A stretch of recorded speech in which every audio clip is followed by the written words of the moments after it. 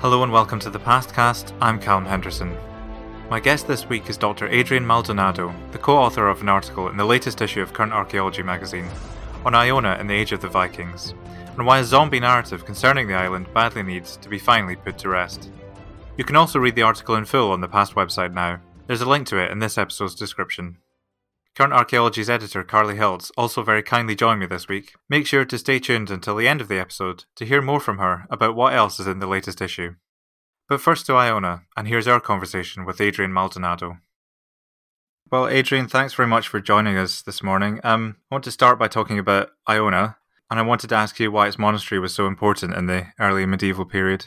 Yes, thank you for having me. It's exciting to be here. So, with Iona, you can't really be in a more important monastery in Scotland or Ireland in the early medieval period. This is one of the most prestigious places of that kind, and the bishops and abbots who were based on Iona were some of the most powerful at the time. So, it's a real center of Christianity in that time that we often refer to as the Dark Ages, but Iona is really the example of how sort of enlightened they could be.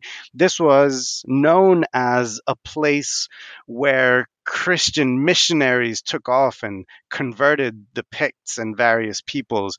But the missionary side of things is only a small part of what's going on Iona. It's actually a center of learning, close to the equivalent of an early university, perhaps. It's a producer of really high quality art on a European level. It's the keeper of historical chronicles. They write down the major events that happen every year in Scotland and Ireland in monasteries like Iona.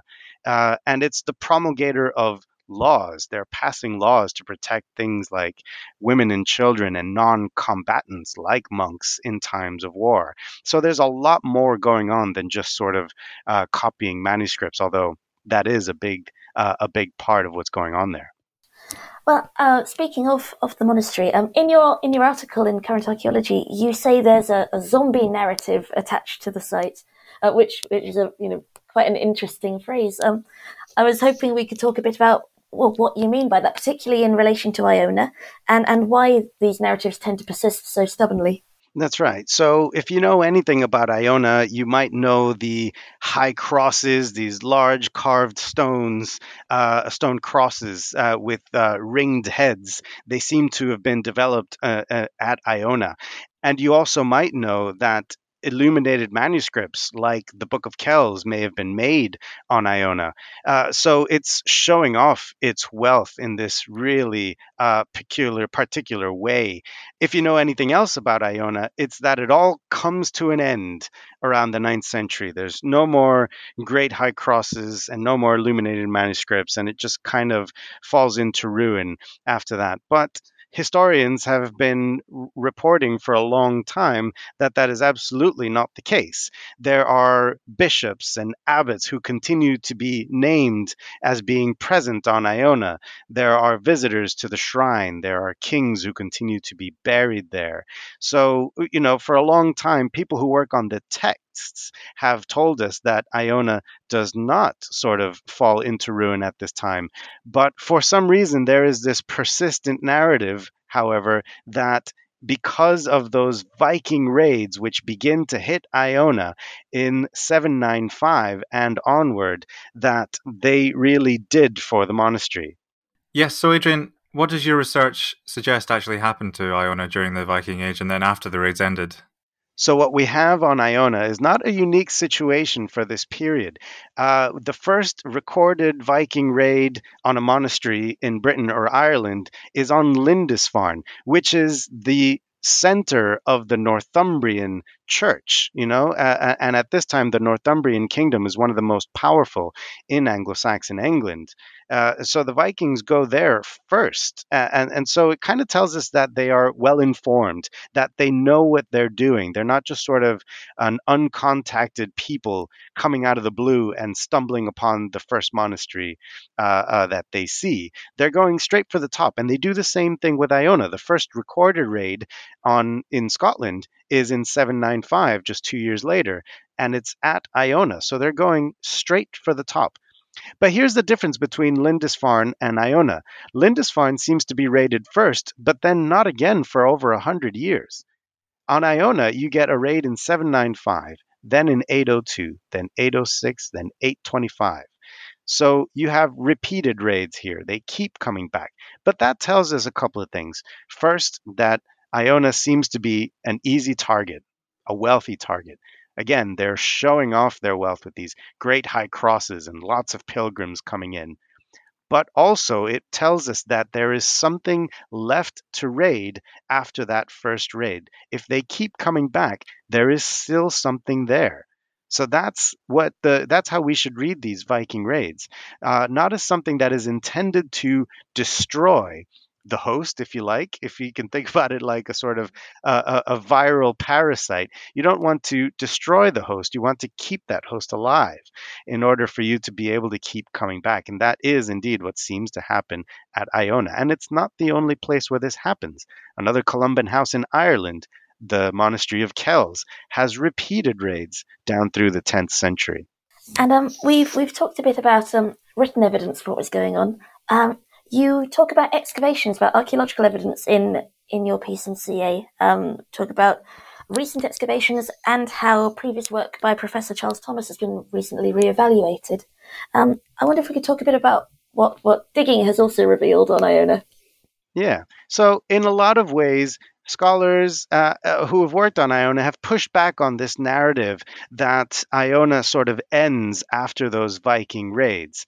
But this is the first time, really, that we've done it as a team. So, me and my co-authors, between us, we are researchers in history, language, place names, art history, archaeology, and material culture, artifacts in museums. And when you put all of that stuff together, we feel that the case is now really definitive, that Iona is not destroyed and ended after those first Viking raids.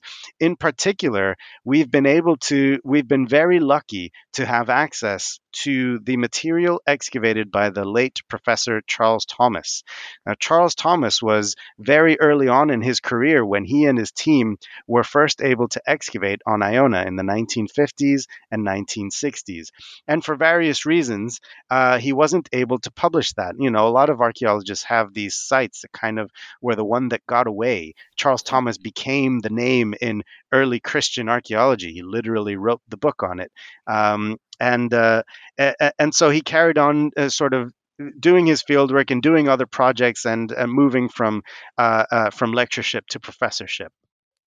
And Iona kind of got away from him. So my co-author Catherine Forsyth at the University of Glasgow contacted him in 2012 and said, "Hey, is there any chance we can have a look at this archive?" And he very graciously agreed. So myself and Peter Yeoman, then of Historic Scotland, drove down to Cornwall. I got to meet the man, which was a great deal for me. I was, I was fresh out of my PhD on early Christianity in Scotland, so this was like meeting one of your absolute heroes. And he was very lovely and told us everything that we asked and allowed us to take his archive away with his blessing. A few years later, we were finally able to get the funds and the means to start combing through the stuff and bring it to publication as he intended. The main thing that came out of it was a series of organic materials that he had kept well preserved and were still viable for radiocarbon dating. We lined up all of his samples into layers. We made sure we had a representative sample from across the excavations, and we got to get a series of radiocarbon dates. And it showed conclusively settlement and occupation from the late 6th century, as we expected, the foundation of the monastery in the late 6th century by St. Columba. And then, perhaps unexpectedly to some, the radiocarbon dates suggested unbroken settlement down to the 12th century as part of these excavations alone. Yes, so as a sort of follow-up question, there's been some very evocative finds from Iona, particularly those dating sort of post-AD 800. One of them is on the cover of Current Archaeology, in fact, a very nice cover, which is a bronze head that points to continuing Irish links. Can you tell us a bit more about that? Absolutely. The other amazing thing that came out of the Charles Thomas Project archives was a series of small finds obtained through their trenching in the 50s and 60s. A lot of this stuff, the vast majority of this stuff, was unpublished as yet. And so we were able to look through this stuff, and a lot of it is kind of not very photogenic. There's the stuff of everyday life, like locally handmade ceramic of a kind that's made in the Hebrides, but importantly, it's made from the 7th to the 12th centuries. So we have this great series of ceramic that we can do a lot more with in due course. But then there's also metal finds, and these were really striking. The most iconic one, perhaps, is a small bronze head. It's a sort of human head, but it's only about 2.5 centimeters, less than an inch, basically in height. And a close look at that showed us definitively that this has come from a shrine or a reliquary of a kind that's being made in Ireland no earlier than the late 11th and most likely into the 12th century. It shows us a couple of things. These and other finds show us that there is still settlement on the island, and that there is still really high quality metalwork coming through, including reliquaries, which means that there are probably relics still being enshrined as late as the 11th and 12th centuries.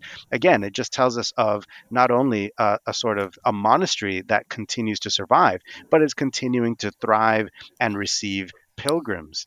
That made us turn back to other museum collections, other items that have been excavated down the years and have been handed to museums across the country. And in looking back at this stuff, we were able to identify still more objects that date to this sort of post 800, post Viking raid period. And most fascinatingly, among these were a series of pins. These are dress items. Ringed pins we know are being made in Viking towns like Dublin, and we find them all across the Hebrides, so it's not surprising to find one or two on Iona. We've now got a handful of them, but we also have a handful of stick pins without ringed heads, and these are the kinds that are being made in the Irish towns of the 11th, 12th, and 13th centuries. And we're now up to about five of those, or six, from Iona itself. When you put it all together, it looks like there's not just a monastery, but a settlement, perhaps a beach market that is trading with the Viking Age and late Norse, Hebrides, and the Irish Sea zone. Perhaps ironically, a few hundred years after those Viking raids, there are Norse speaking elites carving crosses marked with runes and wanting to be buried on Iona, and the monastery and settlement are both in contact with Ireland, with Scotland, and also with Norse speaking parts of both Ireland and Scotland. Speaking of sort of Scandinavian activities, you said you've also been looking at place names as part of your research. What do they tell us about Scandinavian activity on Iona? That's right. This is the subject of an ongoing Arts and Humanities Research Council funded project about the place names of Iona. The goal is to once and for all gather up all of the evidence for place names documented from the early medieval period to today and say what we can about what they mean, what language they were coined in, and as far as we can tell, how old they are. And even though this project has only just begun, they're already finding out things that are perhaps unexpected. Among them are Old Norse language place names on Iona. And for the most part, this relates to coastal areas, harbors and headlands. These are the kinds of geographic place names that often get Norse names through navigators and mariners passing through, perhaps. But we also have very prominent landmarks. So there is an Iron Age hill fort, which is unoccupied after the Iron Age, but it continues to be a very prominent landmark to anyone passing through. And it has the name Dunverg, which comes from the Old Norse for fort. It's a hybrid name. Dun is that Gaelic word for hill or hill fort, and then the second element is that Norse word for fort. So even prominent landmarks like these are getting Norse names. What we are seeing here, as across the Hebrides, is actually a mixture of Norse and Gaelic names. So at some point in the Viking Age, the monastery seems to have gained a Scandinavian trading outpost. I mean, this relates to what you said about the Vikings being the subject of their own kind of zombie narrative. I mean, they were much more than just kind of marauding thugs, weren't they? Absolutely, yes. I mean, we can only kill one zombie at a time, but it is worth it is worth sort of raising that question. All of this material around this monastery and frankly other monasteries as well in Scotland shows that there is Norse entanglement. There is Viking Age involvement in these monasteries. They are not all blinking out of existence left and right. And we have to see the Viking Age as something that, yes, involved raids, but the Vikings didn't invent raids. Even church burnings happened before the Vikings in Ireland, and certainly, almost certainly, in Scotland. So, the Vikings didn't invent violence. Not even violence against the monastery. And after that age of raids, which is it's undeniable that the early ninth century is an age of frequent raids. After that, we know that some Norse speakers convert to Christianity and they begin to be wanting to be buried in monasteries like Iona. We have runic cross slabs across the Hebrides that attest to this. There are Norse speakers who, after 100 years after those first raids, themselves have converted to Christianity, and it is places like Iona that are probably ministering to these people, such that when it comes time for them to have a wealthy burial under the eyes of God, it is to places like Iona that they come. I think it really tells us that what we think about monasteries and the Viking Age are both under need of revision. Absolutely. And as much as obviously the raids did influence the Iona story, from what I've read in your piece, it sounds very much like Iona's fate was bound up in local politics too. I think you quite vividly call it a political football. Yes, absolutely. So there are kings who continue to be buried on Iona, and what we know about them is that they are kings of Alba, the precursor of the Kingdom of Scotland.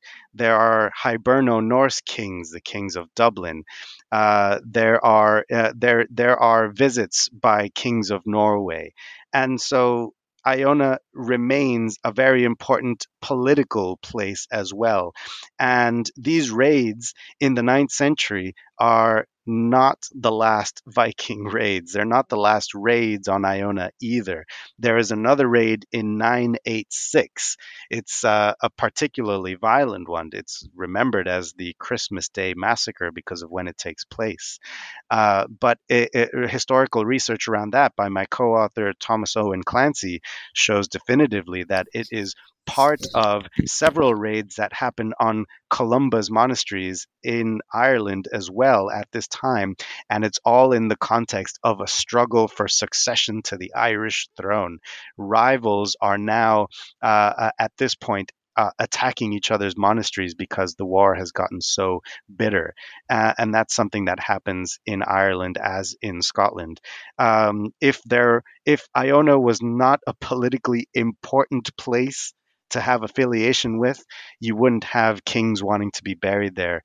And the other striking thing is that from the 10th century, the kings of Alba in eastern Scotland are still very much patronizing the cult of Saint Columba. One of their major monasteries is Dunkeld, which was founded from Iona and dedicated to Saint Columba. And indeed, the kings of Alba are begin to be named Mael Colum, that is the servant or the follower, devotee of Saint Columba, from the 10th all the way through to the 12th century. A final question, Adrian. What's next for your research? There's lots of different questions that this opens up, but the most immediate thing is that we're not done digging. Historic Environment Scotland, the successors of Historic Scotland, graciously allowed a team from University of Glasgow to reopen two of Charles Thomas's trenches. His photographs were a little bit unclear in some cases, and the records didn't survive very well. And there was a couple of things that we needed to go back and see for ourselves. We were able to re-excavate the vallum, that is the monastic enclosure, and get really good radiocarbon dates and organic survival out of that. More importantly, perhaps, we were able to excavate a small window trench that they had opened up very quickly south of where the nave of the cathedral is today. They found a stone wall, but it was too big to investigate in the very small trench that they had opened up. And so they covered it up and they intended to go back for it, but for various reasons weren't able to. We reopened that trench, and Historic Environment Scotland allowed us to extend that trench out in 2018. And we found that it looks like an early enclosure wall around the core of the earliest monastery, perhaps. The radiocarbon dates on that show that it was taken down by the 11th century because the monastery had expanded and grown beyond that early enclosure wall. Okay, but we haven't finished excavating that trench. The pandemic kind of did for that, but we are still hoping to go back for another season, sort out once and for all what that wall is and what the date of it and the context around it is. I've also mentioned the AHRC funded Place Names project. That's also going to reveal more evidence of evocative place names that might help us target future fieldwork beyond the monastery. Well, Carly, we've just spoken to Adrian about his co-authored article on Iona in the Viking Age, which is also on the cover of the latest issue of Current Archaeology. It is. Would you like to tell me what else readers can look forward to in this issue? Of course. We've got another medieval piece looking at peasant experiences, medieval peasants, and what their lives were like and how they interacted with their landscapes. It focuses on southern Oxfordshire, and it's quite fun because obviously archaeology can tell us about where settlements were and what the houses were like, but it's harder to unpick how people actually experience those places, and this project's combining not only material evidence, but place names and documents and maps, and quite a cool experiment involving church bells, which I think readers will enjoy. So it's sort of digging into people's sense of identity, which is quite fun. We also have a very topical piece, given that the UN Climate Conference has been going on in Glasgow. It's a really great community project called Citizen Coastal and Intertidal Zone Archaeological Network, or Citizen for short. And they've been doing a lot of work around the coast of England, and we've covered them quite a lot in the past. At the moment, they've been working in Essex on Mersey Island, looking at evidence of previous coastal erosion and coastal change and how that was affected by people in the past, and sort of applying that to how can we use understanding of the past to better meet the current climate crisis, which is, I think, quite important work. We are also marking the 175th anniversary of the Cambrian Archaeological Association, and we're doing that by looking at how archaeological illustration has evolved over time, particularly looking at illustrations from Wales. It really is amazing how technology and techniques have moved on. It's a really interesting piece. And the final feature, I've been on another site visit. I'm still getting out and about, which is really good fun. And this That's time I'm loving it. I've missed it so much. I'm so happy to be back on the road again. And I've been to Blickmead in Amesbury, which is really close to Stonehenge, barely 2 miles from Stonehenge. And it's a small excavation. It's running a while, but only little trenches. But it has such disproportionately important finds. It's a wonderful site. We've covered them quite a lot in the CA, so I was very glad to go back. You think in the Stonehenge landscape, there aren't that many Mesolithic sites or find spots known. We don't know that much comparatively to what was going on there before Stonehenge was built. And so when you get a site like Blickmead, which has produced tens of thousands of bits of worked flint and evidence of feasting and repeated gatherings, it's completely flipped the balance of finds in that area for that period. So very exciting to go back. Once again, they've got loads of cool prehistoric finds, but they also had quite an interesting medieval discovery to show me, which I'm not going to spoiler here, but I think readers will find that pleasantly different and colourful. And yeah, go and read about it. It's very cool. Okay, thanks very much, Carly. Thank you. Not at all. That was Carly Hiltz, editor of Current Archaeology, speaking to me there, and before that, Dr. Adrian Maldonado. Don't forget that you can read the article we were discussing in the latest issue of Current Archaeology magazine, which is out in the UK on the 4th of November, as well as online at the Past website. That's all for this week. Thank you to my guests, Carly and Adrian, and to you for listening. We hope you'll join us again soon.